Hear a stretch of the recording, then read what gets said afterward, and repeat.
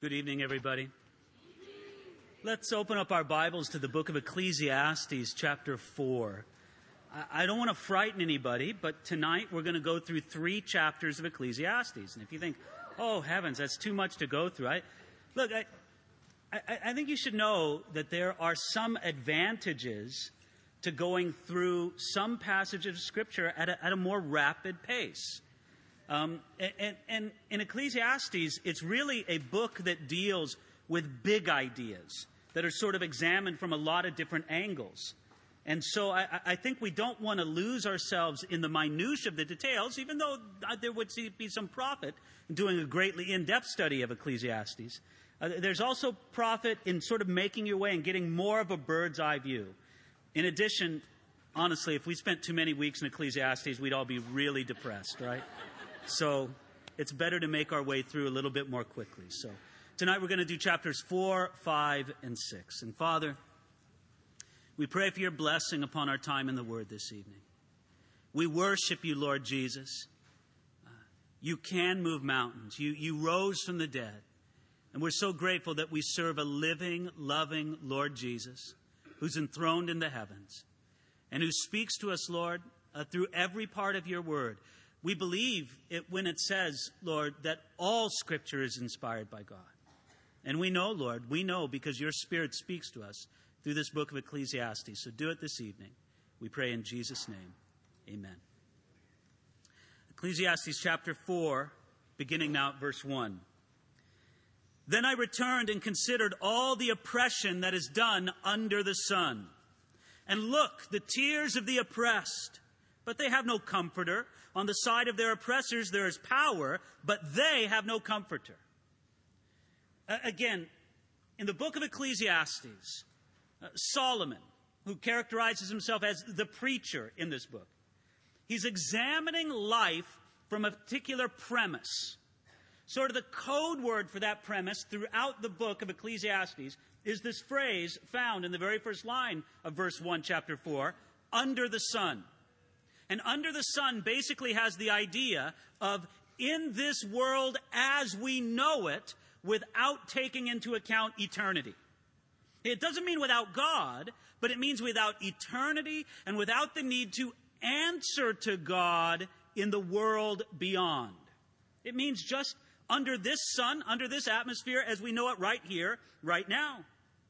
And so now he's concerning himself with the meaninglessness of life if it's to be considered apart from eternity. And this is part of his great contention right here. He looks at it in verse 1. Then he says, look at all this. Look at the tears of the oppressed. At the end of chapter 3, he flirted with hope. But now he's once again turned to the despair at the end of Ecclesiastes chapter 3, where he considered the problem of injustice. And so now continuing along the same lines, he considers all the oppression that's done under the sun. And in a very poetically powerful phrase, he talks about the tears of the oppressed who have no comforter. Friends, when you think about it, there's an awful lot of oppression in this world, isn't there? And the Bible's concerned with it, is it not? You go through the pages of the Old Testament, you find in the law of Moses and you find in the pronouncements of the prophets in the Old Testament, they're concerned with all kinds of oppression.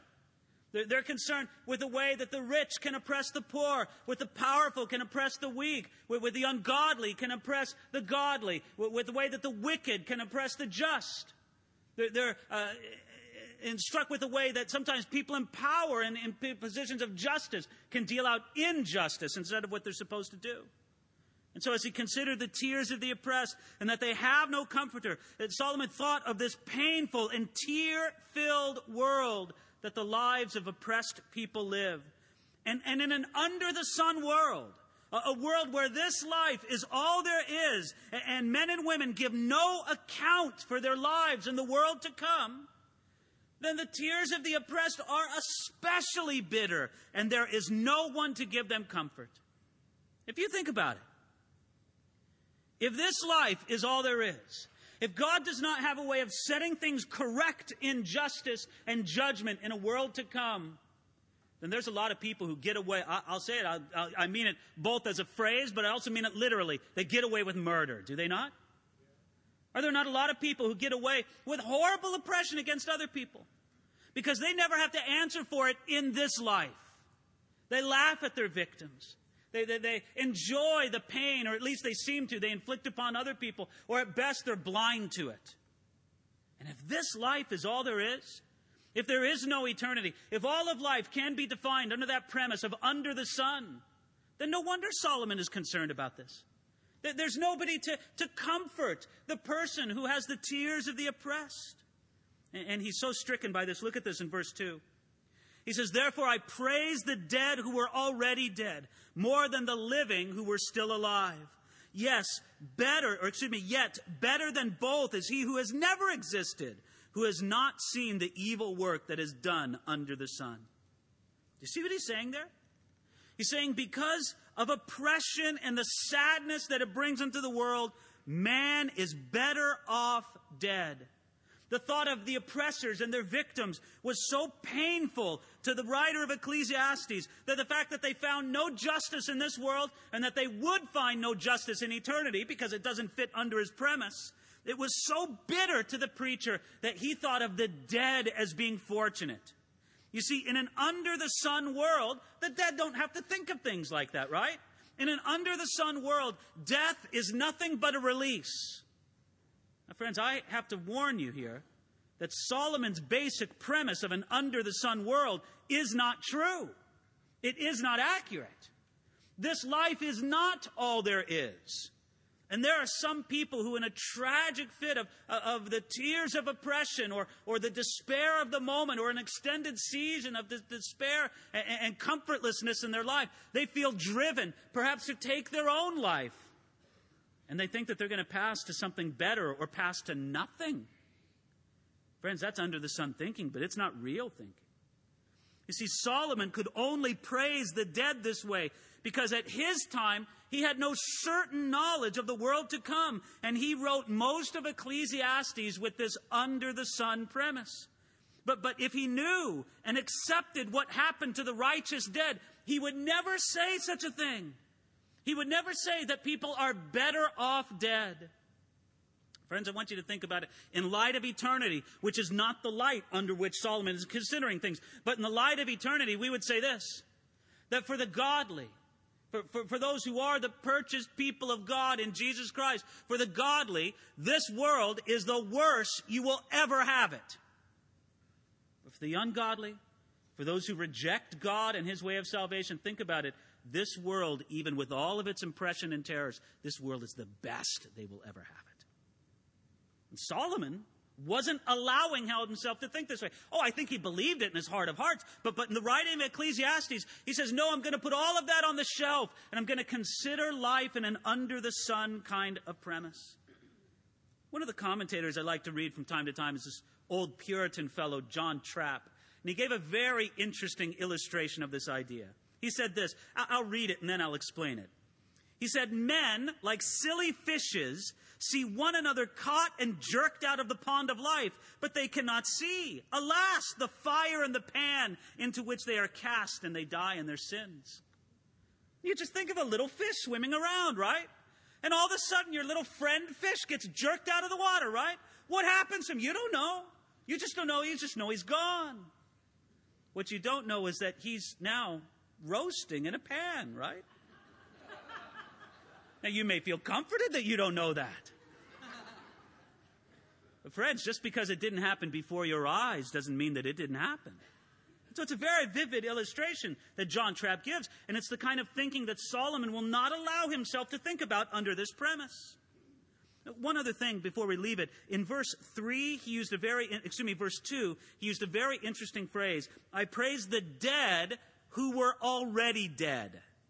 I like that. It's an interesting phrase because it implies that there are the dead who are not yet dead. There are the living dead, are there not? And they walk this earth and they have biological life, but their spirit and their soul seem dead. I wonder if I'm not speaking to somebody like that right here tonight. You're the living dead. Oh, you walk and you can fog up a mirror, but there's no spiritual life in you. I tell you, you don't have to leave this room tonight like that. Jesus Christ can give you life. And if you come to him, he will not reject you. You don't have to be one of those who are dead but yet alive. And going on now, verse 3, he says, better than both is he who never existed, who has not seen the evil work that is done under the sun. Solomon took the idea of praising the dead even further. You see, to where he now praised he who has never existed. The dead who were once alive and had to see the evil work that was done under the sun. You see, the preacher's great despair over the injustice and the oppression in an under-the-sun premise shows the moral necessity of an afterlife and a coming judgment. Jesus told us this, that those who oppress and misuse their power will ultimately endure punishment, not their victims. Do you remember what Jesus said? He said it in a very powerful way in Matthew chapter 18. He said, woe to those who offend one of these little ones. It would be better for them if a millstone was put around their neck and they were cast into the sea. Now think about that. Think about having a great big millstone tied around your neck, a huge boulder, so to speak. And then it's tied to your neck and you're thrown out into the middle of the channel. That would be a tough way to go, would it not be? Jesus said it would be better for that person than it would be for those who offend one of his little ones, who misuse them, who oppress them. And friends, notice that. It's not the oppressors who will enjoy and laugh it up in that day. No, it's the oppressed who will be comforted, and those oppressors, they will be judged in the world to come. Going on now, verse 4. Again, I saw that for all toil and every skillful work, a man is envied by his neighbor. This also is vanity and grasping for the wind. The fool folds his hands and consumes his own flesh. Better a handful with quietness than both hands full, together with toil and grasping for the wind. I like this is very interesting in verse 4. For all toil and every skillful work, a man is envied by his neighbor. The preacher thought of those who gain success through toil and skillful work. Well, there you are. You're a hardworking man. You're a hardworking woman. And through your toil, through your ingenuity, through your skillful work, you work really hard. And what does it gain you? The preacher tells you in verse 4, it gains you the envy of your neighbors. They hate you now because you're a big success. Congratulations. You are successful enough to where everybody hates you. You could just imagine the guy that Solomon's thinking about, right? He works so hard. He works smart. He puts it all in. And then what does he get at the end of it all? Great. Thank you very much. Now everybody hates me. They're all jealous of me. And you just think, no wonder he says it's vanity and grasping for the wind. I thought that I'd find meaning for my life through my hard work, through my skillful work. And it gained me a lot. I can't deny it. But you know, it's meaningless because now just everybody hates me. And then he says the reaction here, verse 5, there's the fool. What does the fool do? He's lazy. He folds his hand and he consumes his own flesh. Now, here he answered the tendency for those who are jealousy of the success of others to be lazy. And like fools, they fold their hands and they do nothing. And so they waste away. It wasn't the success of their neighbors that made them waste away. No, the foolish, lazy man, he consumes his own flesh. But then he comes to a conclusion right here in verse 6, that it's better a handful with quietness, a handful with contentment, than both hands full together with toil and grasping for wind. It's better to have this much with contentment than to have this much, both hands full, and it's all vanity and grasping after the wind. See, here, the preacher reflects on the value of contentment. That's one thing that money cannot buy, is it? You can have a lot of money but have no contentment. You can be making more and more money. You can have all the success that the world may show you, but not have contentment. No, contentment is something else. And that value of contentment, that is to be better than constantly be grasping for more on top of more. I find it interesting, just in those 3 verses, Solomon weaves together some fascinating themes. He talks about how hard work and success are good, and they're not to be envied, right? The envy of the successful man, that's not a good thing. It's a normal thing, but it's not a good thing. And then he talks about how laziness is wrong and it's destructive. And finally, he says, yet even the one with full hands, you must learn contentment. I would imagine that's probably the greatest lesson that some very successful, very driven people need to learn. They need to learn how to find contentment. And God can give them that gift. Look at it here, verse 7 now. He says, then I returned and saw vanity under the sun. There's one alone, without companion. He has neither son nor brother. There's no end to all his labors, nor is his eye satisfied with riches. But he never asks, for whom do I toil and deprive myself of good? This also is vanity and a grave misfortune. Solomon thought of a man alone. He has no family, no close friends, and he works really hard, and he's really successful. But then what does he get? He gets more and more, but there's nobody to share it with. There's nobody to pass it on to. Congratulations. You're the richest lonely man in the world. How tragic, isn't it? And so he says right there, he never asks, for whom do I toil and deprive myself of good? The preacher thought that this unexamined life of hard work and success, without family, without friends to share it all in, it's vanity and it's a grave misfortune.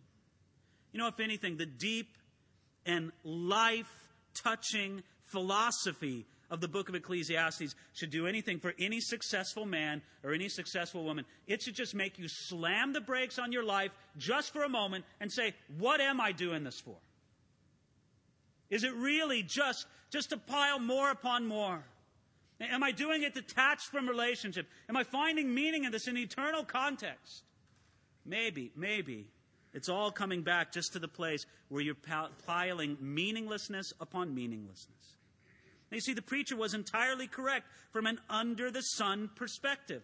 Under that premise, there's no such thing as an eternal accomplishment. And one does not even have the potential satisfaction of passing your accomplishments on to another. But now, starting in verse 9, he's going to think about how without a friend. He thought about the man who has no friends, nobody, family to pass things on to in verses 7 and 8. But look now at verse 9 where he says very tenderly, 2 are better than 1, because they have a good reward for their labor. For if they fall, one will lift up his companion. But woe to him who is alone when he falls, for he has no one to help him up. Again, if 2 lie down together, they will keep warm. But how can one be warm alone? Though one may be overpowered by another, 2 can withstand him, and a 3-fold cord is not quickly broken. Beautiful how he puts it there in verse 9, isn't it? 2 are better than 1. You see, in the previous section, Solomon thought how even in an under-the-sun world, living alone made life worse. So he continues to develop the same idea, saying that 2 are better than 1. And he'll begin to state the reasons why this is true. Why? Well, first of all, verse 9, because they have a good reward for their labor. In a good partnership, 2 people can accomplish more than the 2 ones individually. The sum will be greater than the parts. Secondly, he says in verse 10, if they fall, one will lift up his companion. When 2 work and live together, they can help each other in difficult times. But woe to him who is alone when he falls, for he has no one to help him up. The preacher understood that everybody needs help, and it's a blessing both to give help and to receive help. In verse 11, he gives a third reason. He says, if 2 lie down together, they'll keep warm, but how can one keep warm alone? When 2 people live together and work together, they bring comfort to the lives of each other. And then finally, in verse 12, though one may be overpowered by another, 2 can withstand him. When 2 people work together and live together, they can bring security and safety to the lives of each other. To use a phrase, they can watch the back of one another. You know, these four verses show us the great value of human relationships, of the fact that 2 are better than 1. Living and working together is a great advantage to living and working alone. And it adds these 4 things to life. These are the 4 things. I'll list them again. They add productivity, right? They have a good reward for their labor. Number 2, they bring help in times of need. If one falls, then he can lift up his companion. Number 3, they bring comfort in life. They'll keep warm. And number 4, safety and security. 2 can stand an enemy. Do you like how he puts it there at the end of verse 12? He puts a sort of an interesting statement. He says, a 3-fold cord is not quickly broken. The preacher gives a fascinating final line to this section, dealing with the goodness of companionship. We might have thought that he would praise the strength of a 2-fold cord. But instead he puts in there the idea of a 3-fold cord that is not quickly broken. And it's commonly understood that the third cord is God himself, and that a relationship intertwined with God as the third and strongest cord in the braid, that is a threefold cord that is not quickly broken. Now, friends, I would apply this on two levels. On one level, I would apply it to a marriage relationship.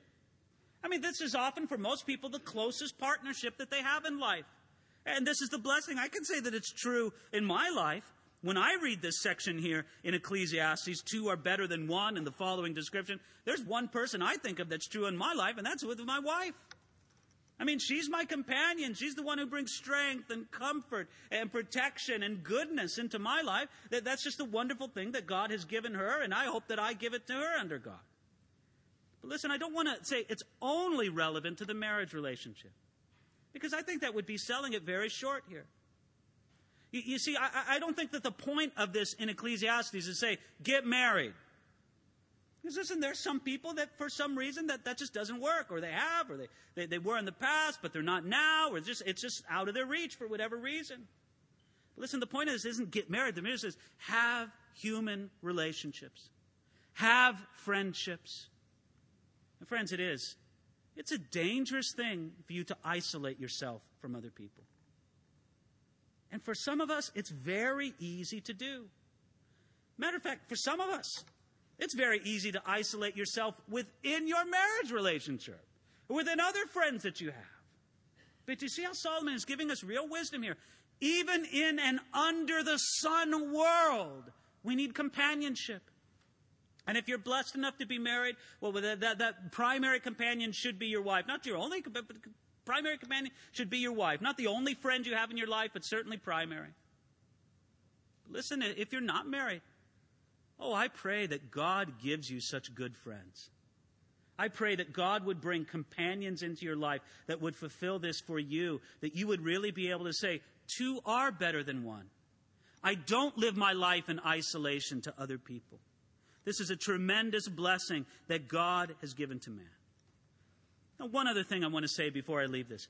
Oftentimes this is quoted by pastors and such in the marriage relationship, and saying how the marriage relationship should have God right in the midst of it, intertwined and being that third cord and the threefold cord. And that's good. But one other thought I just want you to consider. It may very well be in context that Ecclesiastes here has in mind that the third cord in the threefold cord is not God, but it's children. That's what binds together a family. And so, but I think the problem with that is there's nothing here to indicate that the writer to Ecclesiastes had his view only in mind of the marriage relationship. I don't think so. I think it goes beyond that to the friendships and the companionships and the fellowship that God would give us one with another. Now, going on now, verse 13. It says, better is a poor and wise youth than an old and foolish king who will be admonished no more. For he comes out of prison to be king, although he was born poor in his kingdom. I saw all the living who walk under the sun, and they were with the second youth who stands in his place. There was no end of all the people over whom he was made king. Yet those who come afterward will not rejoice in him. Surely also this is vanity and grasping for the wind. This is an interesting section where he begins here. He begins this section, verse 13, with a proverb, observing that it's better to be poor and wise and young, rather to be old, foolish, and to have great wealth and status. But now in verse 14, he illustrates it with a little picture, and the picture is this, of a second young man who rises out of misfortune and obscurity to achieve great wealth and fame and status. And it says right there that there was no end to all the people over whom he was made king. So think of that. A young man who just rises up out of obscurity to be somebody great in this world. Well, he's famous and his influence and people follow him and he's like a king. There he is. That's the guy that Solomon's illustrating. Yet verse 16, something terrible happens to this guy. There comes the day, yet those who come after him will not rejoice in him. You see, Solomon thought of this young man who achieved much and became famous. He understood that the fame would be short-lived, even if it lasted his entire lifetime, which would be very remarkable. It would not live on much beyond his own life. With his under the sun premise, this thought brought the familiar conclusion to the preacher, surely also this is vanity and grasping for the wind. Look at this man. He achieved fame and success and notoriety, and everybody loved him, but it passed so quickly. It hardly survived a whisper. It was vanity and grasping for the wind. I like what Derek Kidner said about that man. He said, he has reached the pinnacle of human glory only to be stranded there. It is yet another of our human anticlimaxes and ultimately empty achievements. That's what fame did for the man at the end of chapter 4. Now, chapter 5. Again, considering this context of under the sun, it doesn't exclude God. He's going to consider God and how to come before God. He's going to give us some good advice. It doesn't really touch on the idea of eternity, but it's good advice in the here and now. Verse 1. Walk prudently when you go to the house of God and draw near to hear, rather than to give the sacrifice of fools, for they do not know that they do evil. Do not be rash with your mouth, and do not let your heart utter anything hastily before God. For God is in heaven and you are on earth, therefore let your words be few. For a dream comes through much activity, and a fool's voice is known by his many words. Don't you love that in verse 1? Walk prudently when you go into the house of God. Again, he brings good advice that doesn't contradict his under the sun premise. Even apart from eternity, it's wise to honor God and watch your step when you go into the house of God. It would be wise just for this life alone. Now, the preacher's going to explain more of what he means in the coming lines, but generally we can say this: to walk prudently or to watch your step when you go into the house of God, it means to think about the consequences when we come and meet God. I like what Alexander McLaren said about this. He said, fruitful and acceptable worship begins before it begins. You come in thinking, I'm going to meet with God. I want to prepare my heart, prepare my mind, prepare my soul for that. He says the alternative to that in verse 1 is that draw near to hear rather than to give the sacrifice of fools. The sacrifice of fools is the hasty speech mentioned in the next few lines. And Solomon counsels us to come into the house of God to hear more than to speak without thinking. Now, when he says to hear there in verse 1, hear in Hebrew as well as sometimes in English, it has the idea of not only to listen, but to obey. Come to the house of God to obey, not just to hear the words or not just to speak. Going on now, verse 2, he says, do not be rash with your mouth, for God is in heaven and you on earth, therefore let your words be few. Solomon rightly described the human tendency to speak without thinking before God and others. And even with an under the sun premise, it's foolish to speak too much and to hear too little in God's presence. Let's face it, when we come into the house of God, very often our minds are full of our own business rather than with the worship of God. And when we talk too much, we can talk like fools, right? So often we do this. We do it in the prayer meeting. We do it when we gather the people. We can just find ourselves blabbing on and on instead of listening. Sometimes we do it in prayer. Is it not terrible sometimes? I don't know if you've ever been in a prayer meeting like this. I certainly have. Where people just seem to want to make speeches when they pray. The great Dr. J. Edwin Orr used to advise brief, earnest prayers, especially in prayer meetings. And he said that when somebody prays in a meeting, for the first 3 minutes, everybody prays with him. For the second 3 minutes, everybody prays for him. And if he continues on for a third 3 minutes, then everybody starts praying against him. Well, it's just like that. It's just after a while, I've been so tempted to say, I got to do it sometime. I've been so tempted to say in some prayer meetings, open your eyes, man, you're preaching. Because that's what some people do in prayer, right? They're instructing God all about who he is and what he's done. And look, just pray. Just pray. Let your words be few. Make them heartfelt. Make them earnest. But don't be like the prophets of Baal, right? The prophets of Baal on Mount Carmel, oh, they prayed with tremendous energy, and they prayed all morning long. But their prayer availed nothing. But then Elijah got up and he prayed a very simple prayer, a very brief prayer. But God answered with fire from heaven. And so we shouldn't think that we're heard for our long words. No, we're heard for the earnestness of our heart. Verse 4. When you make a vow to God, do not delay to pay it, for he has no pleasure in fools. Pay what you vowed. Better not to vow than to vow and not pay. Do not let your mouth cause your flesh to sin, nor say before the messenger of God that it was an error.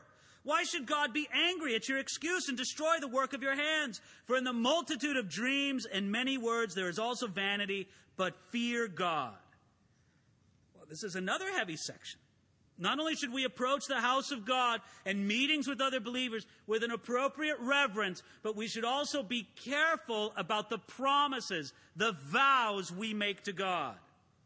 See, even with an under-the-sun premise, it's both honorable and wise to honor God by keeping one's word to Him. It would be better for you have never to made the vow or the promise to God than for you to make it lightly and make a vow and then just blow it off. You know, a commonly overlooked and unappreciated sin among God's people is the sin of broken vows, where we promise God something and we fail to live up to it.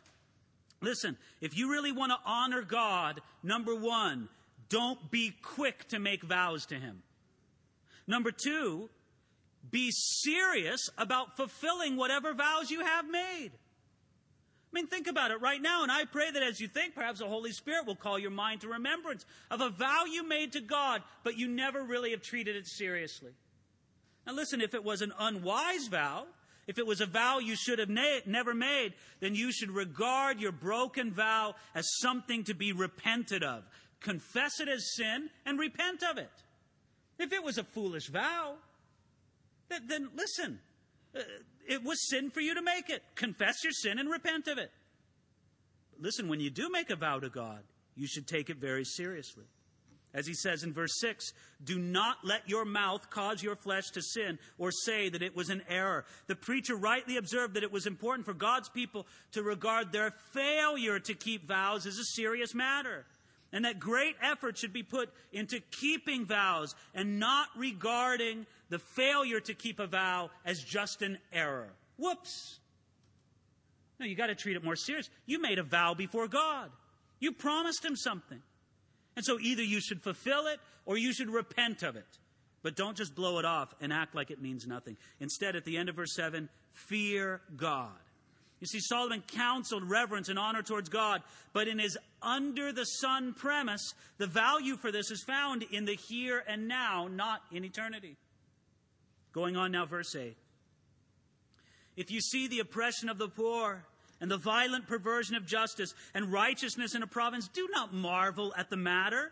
For high official watches over high official, and higher officials are over them. Moreover, the profit of the land is for all. Even the king is served from the field. You see, the preacher here just speaks realistically of life under the sun. There's much oppression. There's much perversion of justice. And it should surprise no one. And as he indicates in verse 8, it often comes from bureaucracies. Right? High official watches over high official and higher officials over them. He's thinking about the layers of bureaucracy and how often that brings injustice and oppression to other people. But then in verse 9, he sort of has an ironic thought. That even the profit of the land is for all. Even the king is served from the field. Even with a complex and possibly corrupt bureaucracy, everyone depends on what comes from the farmer's field. Even the king. The preacher seemed to delight in that little irony of life. And so he's going on now, verse 10, speaking about the dissatisfaction in the accumulation of wealth. He says this, he who loves silver will not be satisfied with silver, nor he who loves abundance with increase. This also is vanity. When goods increase, they increase who eat them. So what profit have the owners except to see them with their eyes? The sleep of a laboring man is sweet, whether he eats little or much, but the abundance of the rich will not permit him to sleep. Oh, very, very telling words here. Verse 10, he who loves silver will not be satisfied with silver. Of all people, Solomon knew that the gathering of riches did not satisfy. He knew that this also is vanity. I found that Derek Kidner had a very telling analysis of this. Listen carefully to this line. He said this: if anything is worse than the addiction money brings, it is the emptiness that it leaves. Man with eternity in his heart needs better nourishment than this. And Solomon understood this. Matter of fact, he understood what is true there in verse 11. When goods increase, they increase who eat them. So what profit have their owners? Well, what does he mean there? He means this. Solomon knew that when one's net worth increased, so did one's expenses and the expectation of others. What does it mean? Well, great. Congratulations, Mr. Successful Man, Miss Successful Woman. You've been good in this world. You've made your way in it. You've accumulated some wealth. And now what? Now everybody wants something from you, don't they? That's what Solomon's talking about. It says, what profit have the owners? They increase who eat them. Again, John Trapp has something he says, servants, friends, flatterers, treachermen, pensioners, and other hang-bys that will flock to a rich man as crows do to a dead carcass, not to defend it, but to devour it. Isn't that true? And you say, I worked so hard, I accumulated so much, I was so smart in saving, I got this, and then now what? Now everybody's got their hand out. You just think, what's vanity? What good is it? So considering this, look at what Solomon says in verse 12. I think this is all funny, actually. Solomon says, the sleep of the laboring man is sweet. And then later, the abundance of the rich man will not permit him to sleep. Solomon indulged in envy of the laboring man who has so much less to worry about. He says, listen, the rich man has greater worries and less sleep. Again, okay, I can understand exactly what you're saying, Solomon. I can see how the burden of all your wealth, of all your assets, it really weighs on you, and you find yourself lying awake at night. Okay, I understand that, Solomon. But Solomon, I don't think you're getting a lot of sympathy from the poor man, right? The poor man saying, great, I hope you don't sleep good, Solomon. The poor man saying, I got it tough on my own. But Solomon's saying he's envying there. I'm just supposing that Solomon found little sympathy from the laboring man that he praised there in verse 12. But listen, look at the uncertainty of wealth. Verse 13. There is a severe evil which I have seen under the sun. Riches kept for their owner to his hurt, but those riches perish through misfortune. When he begets a son, there's nothing in his hand. As he came from his mother's womb, naked shall he return to go as he came, and he shall take nothing from his labor, which he may carry away in his hand. This also is a severe evil. Just exactly as he came, so shall he go. What profit has he who has labored for the wind? All his days he also eats in darkness, and he has much sorrow and sickness and anger. You see, Solomon observed that wealth does not bless the life of every wealthy person. I'll say it again. Solomon knew that wealth does not bless the life of every wealthy person. There are a lot of people who would be much happier if they had much less. So much fewer anxieties. So much less uncertainty. He talks about one of these uncertainties. Look at verse 14. He says, but those riches perish through misfortune. And this shows the utter foolishness of holding on to wealth in an ungenerous way. Wealth can disappear suddenly through misfortune. Isn't that true? Hey, come on, man, you had it really figured out, right? You had your investments in that sure thing. How's that sure thing working out for you, right? Maybe it's taken a big dump. Maybe it's gone down like crazy. Who knows? Anything could eat up your wealth. It could be tragedy. It could be illness. It could be bad investments. It could be the completely unexpected things. So many things can take it away. And Solomon knew that despite the burial wishes and the customs of the pharaohs, you can't take your wealth with you after death. Matter of fact, he says that in verse 15, just exactly as he came, so shall he go. He understood what Job understood, right? Naked you came into this world, and naked you're going to leave this world. Ultimately, it means nothing under the sun. Man comes with nothing into this world, and he leaves with nothing in the same way. Now, I have to say that the New Testament gives us a more hopeful picture. You see, the New Testament obviously takes us beyond the preacher's under the sun premise. And it tells us this. The New Testament tells us a remarkable thing, that you can lay up treasure in heaven. You can't take your wealth with you when you die, but you know what you can do? You can send it on ahead by generous giving to God's work. Lay up treasure in heaven. It's a much more optimistic standpoint than the preacher here.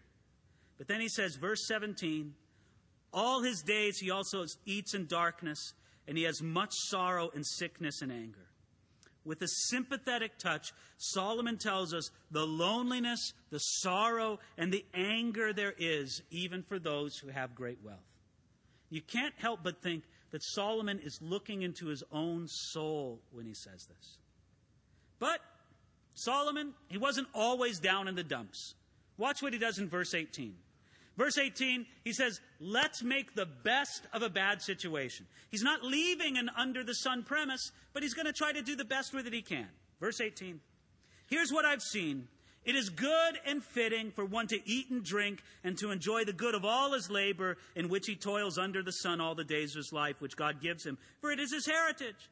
As for every man to whom God has given riches and wealth and has given him power to eat of it, to receive his heritage and rejoice in his labor, this is the gift of God. For he will not dwell unduly on the days of his life, because God keeps him busy with the joy of his heart.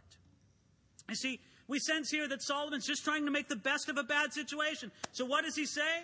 He says, okay, Mr. Wealthy Man, under the sun, here's how you avoid despair. Number one, enjoy what you have as a gift from God.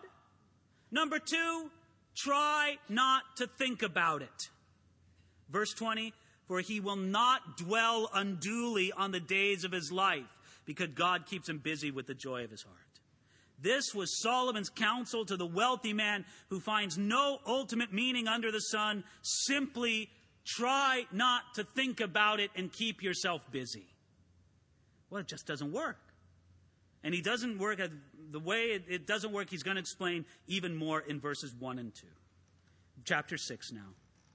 He says, there is an evil which I have seen under the sun, and it is common among men. A man to whom God has given riches and wealth and honor, so that he lacks nothing for himself or of all that he desires, yet God does not give him power to eat of it, but a foreigner consumes it. This is vanity and an evil affliction. Again, he's saying, it's not fair.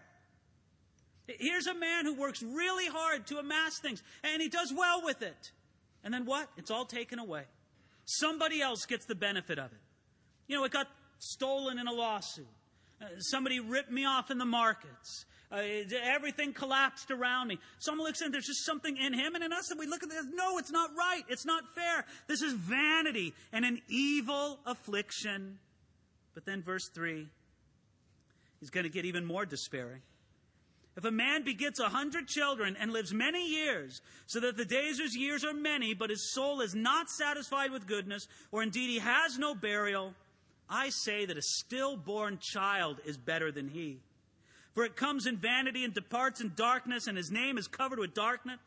Though it has not seen the sun nor known anything, but this has more rest than that man, even if he lives 1,000 years twice, but has not seen goodness. Do not all go to one place? You see, the idea here is that Solomon took the things that men dreamed of in his culture. In those days, at that time, you know, what men dreamed of was having a big family. Oh, look, he's got 100 descendants. Man, that's a blessed man. They dreamed of having a long life. So here's a man, he's wealthy, hundreds of descendants. He lives 2,000 years. And what does Solomon say? Verse 3, I say that a stillborn child is better than he. It's a bitter statement. You know what I find interesting about it? Would not you expect such a bitter statement to be in the mouth of a man who suffered greatly? Who made a similar statement? Job did in Job chapter 3. Right? You think, well, I can understand it from Job. Look at Job's affliction. Look at the torturous things that he lived with. I can understand why Job would say, it's better that I was never been born. A stillborn child is better off than I am. I can understand how Job would say, but Solomon? Why would Solomon say this? But you see, Solomon, even with all his blessings and advantages, felt and knew the same despair of life that Job knew. Life was so meaningless that he felt it would be better if he had never been born. Listen, the meaninglessness of life can be a painful affliction to bear. And when you confront it the way that the writer of Ecclesiastes did, it's a Job-like trial. And that's why he could say along with Job, it would be better if I was never born. As he says in verse 5, though it has not seen the sun nor owned anything, this has had more rest than that man, even if he lives 1,000 years twice, but has not seen goodness. In Solomon's mind, the stillborn child, as tragic as it is, it's better off than the man who knows the crushing disappointment of the realization of the meaninglessness of life, even if he lives 1,000 years twice. But there's a telling phrase there at the end of verse 6. We'll come back to it at the very end of the chapter, where he says, do not all go to one place. In his under the sun perspective, Solomon said so. But let's continue on now to verse 7. He says, all of the labor of man is for his mouth, and yet the soul is not satisfied. For what is more than the wise man than the fool? What does the poor man have, who knows how to walk before the living? Better is the sight of the eyes than the wandering of desire. This also is vanity and grasping for the wind. Solomon compares a wise man and a fool. And he goes, listen, everybody knows it's better to be wise than it is to be foolish. But you know what? That foolish man gets hungry and needs to eat. And so does the wise man. The wise man's wisdom doesn't fill his stomach. It means he's just like everybody else. How much difference is there really in the things that we separate ourselves with? Oh, and then the futility in verse 10 of knowing that nothing can make it better. He says this, whatever one is, he has been named already, for it is known that he is man. And he cannot contend with him who is mightier than he. Since there are many things that increase vanity, how is man the better? For who knows what is good for man in life, all the days of his vain life, which he passes like a shadow? Who can tell a man what will happen after him under the sun? Very interesting. In verse 10, first he has a fatalistic view of God's sovereignty. Whatever one is, it's been named already. The idea is that God is completely in control, and whatever one is, it's because the all-powerful God has named it already. And you can't contend with him who's mightier than he.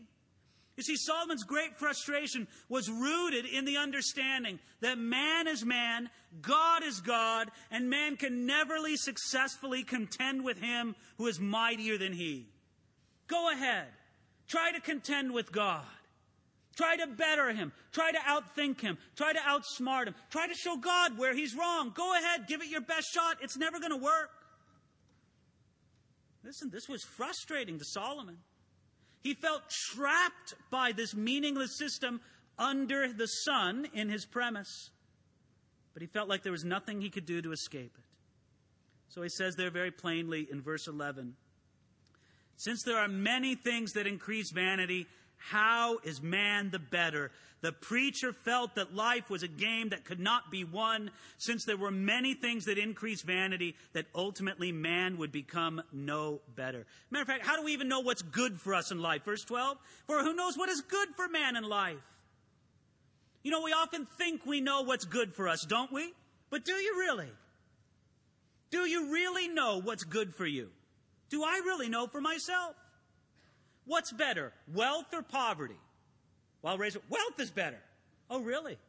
Maybe wealth would ruin my heart and take me far from God. Then what's better for me, wealth or poverty? What's better, health or sickness? Oh, health is better. Oh, really? Maybe that sickness would draw me to God in a way that I never knew before. What's better, fame or obscurity? Oh, fame's better. Oh, is it really? Maybe that fame will lead me away from God, and maybe obscurity is just the thing I need before God. You see, we think we know, don't we? But do we really know? Many who have what is commonly thought of as good in this world are not the better for it. And so he ends on this very depressing point, verse 12. All the days of his life, of his vain life, which he passes like a shadow, who can tell a man what will happen after him under the sun? Solomon looked to life, and it seemed to be vain and a shadow. And he looked to death, and it seemed to be only darkness and obscurity. And to this point, there's little relief from the tragedy of the meaninglessness of life and death under the sun. This chapter ends on a very depressing point. But I'm not going to end on a depressing point. Because I know something that Solomon didn't know. I know what the Bible tells us in 2 Timothy chapter 2, verse 10. That life and immortality came to light through the gospel. That Jesus Christ gave us a knowledge of the world to come that Solomon never had. And we know. We don't have to wonder. We don't have to feel out in the darkness to know what happens to a man after he dies. We don't have to say what Solomon said. Who can tell a man what will happen to him after the sun? I can tell a man. I can tell you. I can tell myself that there is an eternal God that we will stand before and give account for our life. And he will want to know if we have put our trust in his Savior, Jesus Christ. He will want to know how we have lived our life, and we will give an account before him. And there will be blessing and eternal comfort for those who put their trust in him. And there will be a very terrible future for those who reject him. This is what the Bible tells us. You see, the Bible tells us that the understanding of immortality was at best cloudy in the Old Testament, but it's much clearer in the New Testament. You see, we know that Jesus knew what he was talking about when he spoke about heaven and hell, and so we rely on the New Testament for our understanding of the afterlife and not the Old. Friend, your life does matter. You may feel at times just exactly like the preacher felt, and that's why this book is in the Bible, to sympathize with your feelings of meaninglessness in life, but to persuade you that your life does have meaning in light of eternity. There is an eternal God who reigns in heaven, and what you do right now will not be forgotten by him.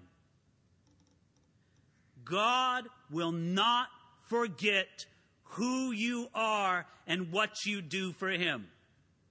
Now that statement right there either gives you great comfort or causes you great fear. Some of you are hoping God will forget, right? God, could you just forget my whole last year?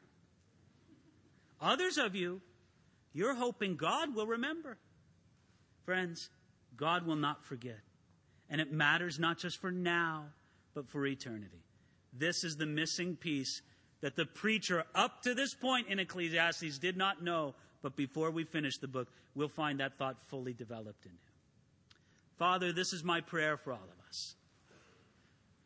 That we would never be left with the despair of the preacher in Ecclesiastes. But no, rather, Lord, that we would grasp on to his, Lord, to our great hope. Even if he only found it at the very end of the book, we can know it right here, right now, tonight. So we lift our eyes towards Jesus. We lift our eyes to a greater preacher, Jesus Christ, who brought life and immortality to light through the gospel. We receive it from you now, Lord, gratefully as a gift that you give unto us. In Jesus' name, amen.